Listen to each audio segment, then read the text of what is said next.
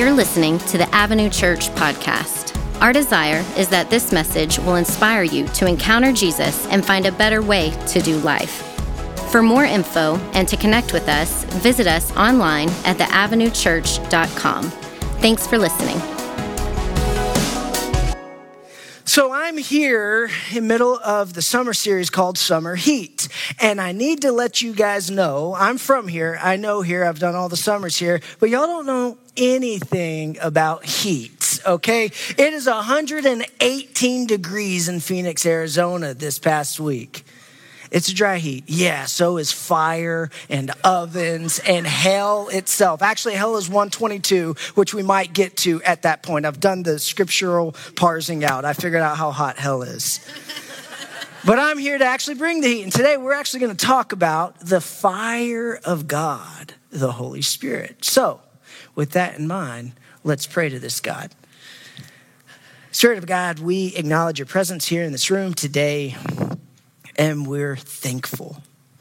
God, wherever we've come from, whoever we are, whatever we have gone through leading up to this point, we just pray for presence in this room, for you to center us, center our hearts, open our ears, make our souls receptive to your inbreaking in this room.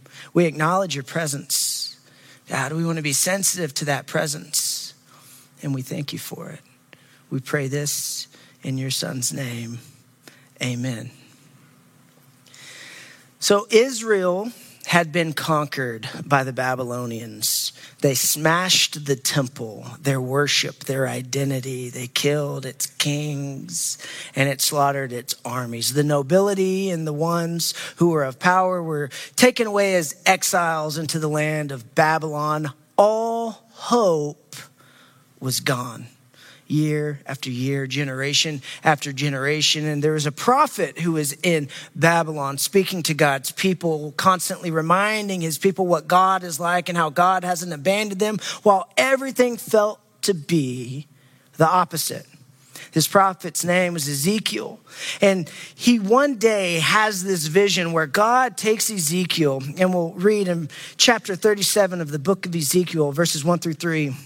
The hand of the Lord was on me, and he brought me out by the Spirit of the Lord and set me in the middle of a valley. It was full of bones. He led me back and forth among them, and I saw a great many bones on the floor of the valley, bones that were very dry.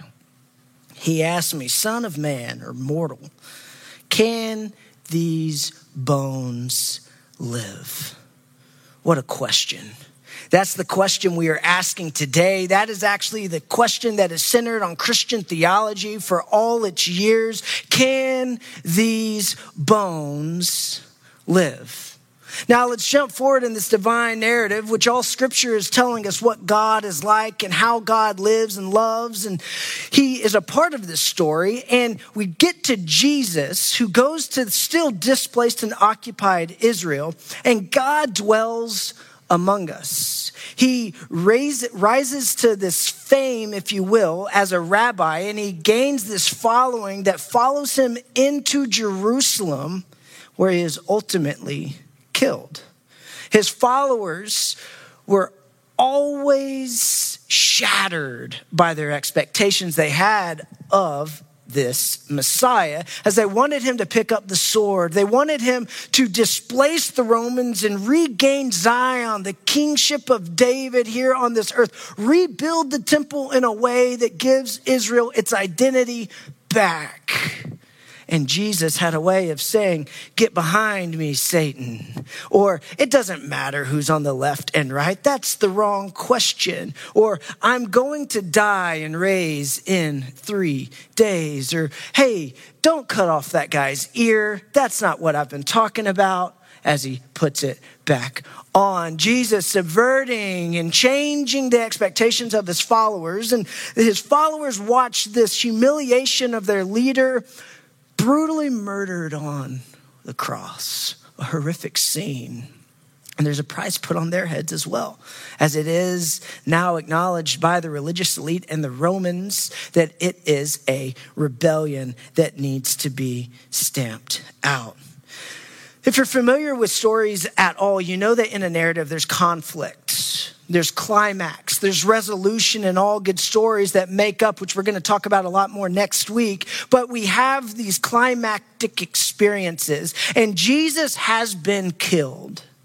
And he is now at the conflict of the greatest foe of human existence, and that is death.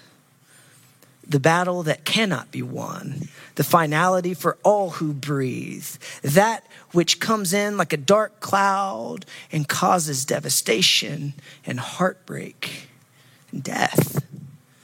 Jesus does what he said he was going to do, and he raises in 3 days. And he goes to his disciples, and they're in a room, and he appears to them, and they touch his wounds, and they see that he's alive, and surely this story is done. He did it after all. It wasn't the way we thought he would do it, but he was killed, and he defeated the greatest foe that no one has been able to beat, and he defeated death itself. And Jesus has won. The story now is over. But Jesus says, wait. Oh, don't you, did you have a physical response when I said that? Wait. How tired of waiting are we? I mean, we've been in this prolonged, liminal period of waiting for 18 months, and we're just waiting for some semblance of normalcy to return, which we didn't actually even like normalcy before that. We were sad then too, but we're waiting. We get frustrated when the Prime package isn't 1 day, it's 2 day, and then it's not a Prime thing. I'm not buying that, even though it's $100 cheaper. Paying for shipping that takes a week. We don't wait. But here Jesus is. The story's over. He defeated death. Isn't it over? Right. Jesus defeated death. Surely he can defeat Caesar. He defeated death. Satan is greater than Caesar. Satan is a bigger foe than Caesar. Jesus defeated Satan. So, Jesus, now it's time. Get the sword. Let's go. But Jesus says, wait. In fact, he says in Luke that his followers, his people in the room are not to leave the area until he returns. He makes a promise to them. And what's interesting about this is they were there from Galilee on pilgrimage to Jerusalem. They go there, they make their sacrifices, they get clean, and then they go back and they get back to their everyday life, their normalcy. But Jesus tells them to wait there, which is a very dangerous place to wait because that's where you get crucified. You can go to Galilee and lay low for a while, but Jesus is telling them to wait. And that's a very dangerous thing for them to ask, but they're faithful because they've seen that Jesus has conquered the grave and is who he says that he was. But it's not normal for people who were there on pilgrimage to stay, because in the Jewish calendar, there's 3 festivals that happen that pilgrims come to the city for. One of them is the Passover, where Jesus is killed. And then the next one is called the Festival of Weeks, or what we know as Pentecost, which is the celebration, the pilgrimage of when God gave Moses the tablets and God's commands. So pilgrims from all over the known world come to this place. And Jesus has told his disciples to stay. And as the new pilgrims are coming, you know there's buzzing from the locals there as the new people come in, because they didn't have Twitter. They didn't have Facebook. They didn't even have the news outlet as we know it. They didn't have newspapers or any modern way of knowing what's going on in the world. It was word of mouth. And these pilgrims from all over come in, and people are saying, hey, you know what happened here like a month and a half ago? Do you know what happened? This fisherman, carpenter rabbi guy came in, and it really, really made the religious elites mad. The Pharisees were so mad at him. And they figured out a way to get Rome to see it as a rebellion and to crucify this guy. Yeah, there was a crucifixion here a month and a half ago. One of our own, a Jewish man, was crucified. Isn't that crazy? And people are talking, and they're like, man, that is nuts. What happened? I wonder what the whole story was. That is insane. I guess I'll lay low because political tensions are high right now. And that's what's going on. And the people who saw it, who loved the man who was killed, are hearing murmurings of that. But Jesus has told them to wait. And they're in a room waiting. Acts chapter 2, verses 1 through 21. You can follow along. When the day of Pentecost came, they were together in one place. Suddenly a sound like the blowing and violent wind came from heaven and filled the whole house where they were sitting. They saw what seemed to be tongues of fire that separated and came to rest on each of them. All of them were filled with the Holy Spirit and began to speak in other tongues as the Spirit enabled them. Now they were staying in Jerusalem, God-fearing Jews from every nation under heaven. So a vast amount of them. When they heard this sound, the crowd came together in bewilderment because each of them heard their own language being spoken. Let's put that into context. We are in Waxahachie, Texas, Ennis, Texas, and then online. That would be like us walking into the Commons area and hearing this beautiful, eloquent, like Latin being spoken, or French. And we know that people in Waxahachie don't really speak fluent French. Let's just be honest. And especially in Ennis, they don't. We know this. I'm not telling you something you don't know. But they're hearing these languages being spoken. And they're languages that these Galileans have no business speaking because they're rural, they're out there, they're fishermen, they smell bad, they look weird, they have a look and a voice and a cadence and all of those things. But they're speaking in these languages. And they utter amazed. Are all those speaking Galileans? Then how is it that each of us hears in our own native language? It goes on to list all the places that these people are from. And instead of reading every name, because I'm actually super image conscious and I don't want to make a mistake because I want you to perceive me as infallible and mistake avoidant, just know that it was a lot of people from a lot of different areas in the known world hearing the things of God being spoken. We hear them declaring the wonders of God in our own tongues. These people speaking these languages, what are they saying is important? They're saying the things of God, and they ask themselves this question: what does this mean? We're going to spend a lot of time on that next week, but allow that phrase, that question, to sit inside of you. And especially as you go out and hopefully come back next week, allow that question itself just to rest on you. Don't have to do anything with it. Don't figure it out. Please, if you come tell me what it means, I will not believe you because you don't know. A lot of people think they know. What does this mean? Some, however, made fun of them. They've had too much wine. They're divided in what they're seeing happen by the Spirit of God. How true is that? Some hear them, they make fun of them, they've had too much wine. And then out of the group, the people speaking, comes one man. And this man is named Peter. Peter. Let's acknowledge the one speaking for a moment. Peter, the one who constantly put his foot in his mouth. Peter, the one who Jesus himself said, "Get behind me, Satan." Peter, the one who looked on as his friend and his mentor, his rabbi, was being spat upon and mocked and had the gall to say, "I do not even know this man." Peter, the one who ran away in shame, weeping, who had disqualified himself from the love of his mentor. Peter.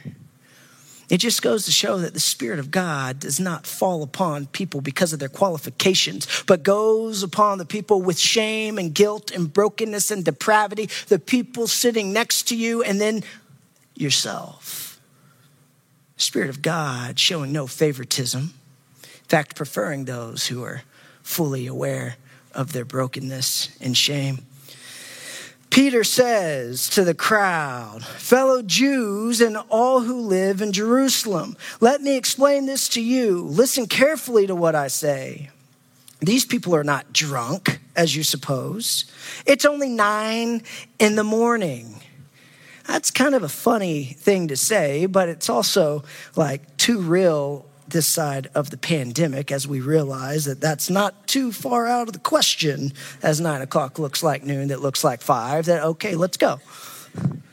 It's only 9 a.m. They're not drunk. There's something going on that is beyond your experience, this thing that is happening. And Peter goes on to say what is taking place. It's from the prophet Joel. In the last day, God says, I will pour out my spirit on all people. Your sons and daughters will prophesy. Your young men will see visions. Your old will dream dreams. Even my servants, both men and women, I will pour out my spirit on those days and they will prophesy. I will show you wonders under heaven above and signs on the earth below, blood and fire and billows of smoke. The sun will be turned to darkness, the moon to blood before the coming of the great and glorious day of the Lord. And hear this in Peter's climax, his conclusion of his sermon. And everybody who calls on the name of the Lord will be saved. Can these bones live? Everybody who calls on the name of the Lord will be saved. So let's talk about the Spirit for a moment. We see a God who keeps his promises. Jesus told him in Luke 24, I'm going to send to you what my Father has promised, but stay in the city until you've been clothed with the power from on high. We see that clothing. John 14, 15 through 17, if you love me and keep my commands, I will ask my Father and he will give you another advocate to help you and be with you forever, the Spirit of truth. John 14, 25, all this I've spoken while with you, but an advocate, the Holy Spirit, from whom the Father will send in my name, will teach you all the things and remind you of everything I've said to you. Jesus keeps foreshadowing this experience of Pentecost, of this inbreaking of God's self into the lives of his followers. Jesus continually promising this thing that we cannot fully comprehend. We thought it was over. He defeated death. Okay, we win. Then he stays with them for 40 days and he's on a mountain and he floats in the air. And his followers, hundreds of them, are looking up as he floats and he goes into the clouds and they're like, I think he went to go grab his sword. He'll be right back. That's cool. Go, get it. Let's go, Jesus. Jesus says, wait. And so they're in this weird period of waiting and they come into a room together to pray. Let's think about that for a moment. Who are we right now? We're people who believe in Jesus, gathered together in a room to pray. And there they are. The Spirit of God descends like fire and wind onto his people, and it begins to move, and it takes those scattered across the known world, and it brings them together in this unity that speaks to the power and the promises of who God is. The Holy Spirit empowering us. Now, real quick, I want to say what the Holy Spirit is not. The Holy Spirit is not a life force, not an energy, not the gasoline to our spirituality. The Holy Spirit is a person of God, moving, breathing, causing, healing, real, tangible, alive, relational, compassionate, empathetic, and present. That's what the Holy Spirit is. I grew up in this church. My dad's been the pastor here for 33 plus years, 34 maybe. I don't know, I should know that. Happy Father's Day, Dad, if you're watching. I grew up in this church, and this church started out as Second Baptist Church. And I was actually informed recently before this service that it met in a tent until the wind blew the tent away, and then it was granted land. And it became Ferris Avenue Baptist Church in Ferris Avenue, on Ferris Avenue, which some of you don't even know that that's a street in Waxahachie, and you should, because you live here. Come on. And Ferris Avenue Baptist Church is the church I grew up in. It had blue carpet. It had a Remembrance of Me table in the front. It had a big old gaudy Bible that was open to the page that I would actually like flip and choose because nobody was really paying attention to it. But in this church, we sang hymns. Look at us here. You would never know that. Look at that. Look how clear I look right here. Yeah, you see that? You would never know that. But we were this Baptist church, this little church off Ferris Avenue, and we sang our hymns and we omitted the verses with the Spirit because the Spirit scared us. Why? Because we didn't want to be like the Pentecostals who were raising their hands and saying weird stuff and acting weird, and we didn't want to be weird. We want to be normal accountants, okay? Here at church, give me my word, give me my meat. Let's go. None of this. Stop that. You're being weird. But then you have the other side that sensationalizes the person of the Spirit, and it becomes sheerly an experience where the whole spirituality comes through that dopamine release of the spiritual inbreaking, and then all the life is measured on the evidence of the outward proclamation, which is not a bad thing. But if it's the only thing, then you need to look at your relationship with the Spirit. Because the Spirit of God is what enables us broken, depraved individuals to be reclaimed as the sons and daughters of God created in his image. No shame, no guilt, no brokenness, no mistakes are seen. When God looks at you, he sees his Spirit alive in you, and he sees his Son, but it's only through the Spirit. The church I pastor, our vision is to practice the way. We create space to practice the ways of Jesus together. And that's really good. We have a formational style of leadership. We want people to be disciples. We want to be apprentices of Jesus. But one of the dangers of that is sometimes we take our own potentiality and head knowledge of God, and we orchestrate a life of disciplines that look really good. But I will say this, and I told this to our church too. Without the Spirit of God moving us to those practices, it is all in vain. The Spirit of God is tangibly evident in the lives of God's sons and daughters. It moves, it unifies, and it spreads. Those pilgrims had to go back home. The diversity, the worldviews, their ideologies, their customs came together and was unified by the Spirit of God. Just like today with the people represented in this room, shame on us if we all agree on everything all the time. But when we're in here, we can agree on one thing. Jesus is who he said he was, and we have a relationship with the Holy Spirit of God. Everything else, we can talk about it later. As Spirit-empowered Christians, that is. We're gathered. We're unified. And when you leave this room, you're sent. You're commissioned. But you're not alone. The Spirit of God is real, and it gets us back to this question. Can these bones live? Before we answer that question, I want to do a prayer for us, and it's going to make a lot of us uncomfortable, but that's okay. Being receptive and willing to something beyond ourselves is something that scares us. We like to be in control. That's one of the things that's been so destabilizing of this past year is that we've realized how little control we actually have, and that doesn't make us feel good. It's okay to have our stuff together and to do the things we need to do to be in a place that we need to be. But at the end of the day, we know that we live in a broken and fallen world, and we need an advocate, a helper to empower us and to move in us. Now, the followers of Jesus, their expectations were shattered. They were broken and they were sad and they were upset, like many of us in this room. Many of us who are struggling in our marriage, wanting to call it quits. Many of us who have kids who have this octave that gives you chills down your spine as they scream, God, may they not do that today on Father's Day. Many of us who might not like our job. Our people are gossips and our boss is a jerk. Some of us feel ununderstood by our parents, and school is hard. Wherever you find yourself, wait. You're here. And there's something beyond ourselves that moves. This prayer that I'm going to pray, I hope it goes beyond any of our self-potentiality of being able to make something happen spiritually in our lives. No, I don't want that.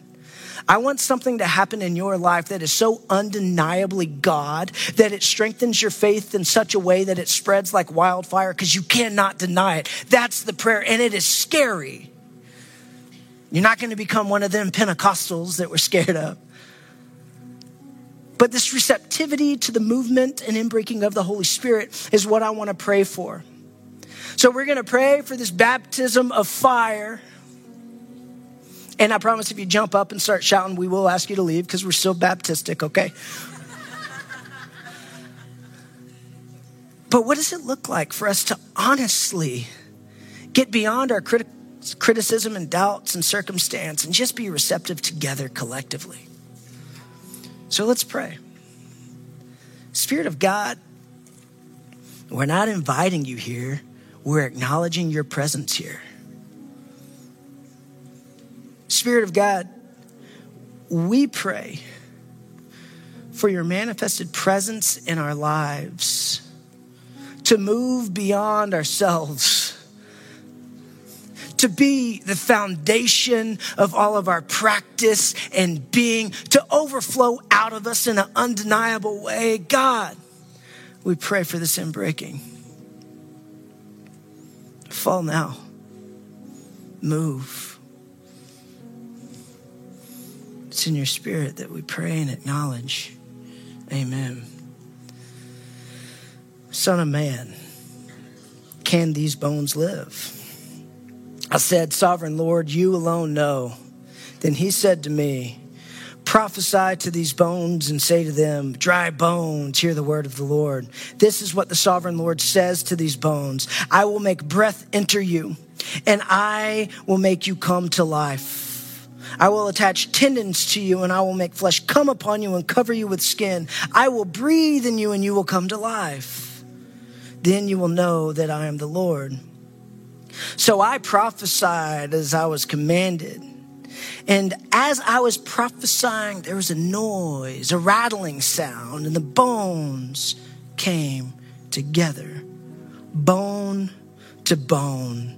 I looked, and the tendons and flesh appeared on them, skin covered them, but there was no breath in them. Then he said to me, prophesy to the breath, prophesy, mortal, and say to it, this is what the sovereign Lord says. Come, breathe from the four winds and breathe into the slain that they may live. So I prophesied as I was commanded, and breath entered them. They came to life and stood on their feet, a vast army. Then he said to me, Son of man, these bones are my people of Israel. They say our bones are dried up and our hope is gone. We are cut off. Therefore prophesy and say to them, this is what the sovereign Lord says. My people, I'm going to open your graves and bring you up from them. I will bring you back to the land of Israel. Then you, my people, will know that I am the Lord. When I open your graves and bring you up from them, I will put my spirit in you and you will live. And I will settle you in your land. Then you will know I, the Lord, have spoken. It is done, declares the Lord. So can these bones live? Yes. Yes. Where there is no mercy, the life of God gives an abundance of it. Where there's no grace, there's an overflowing of it. Where there's no understanding or empathy, you are seen and you are affirmed. Where there is hurt, there will be relief. Where there's pain, there will be healing. Where there's death, there will be life. There is more. God, that's our proclamation today. That's our proclamation today. As we join together with our sameness and diversity represented in this room, that is our prayer today. That you do something in us that we cannot deny or understand. May we grasp this mystery by this effective, tangible presence of who you are in relationship to you. God, propel us, move us, shape us, mold us.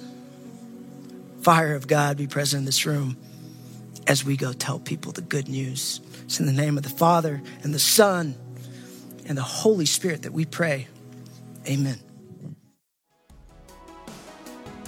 Thanks for joining us today.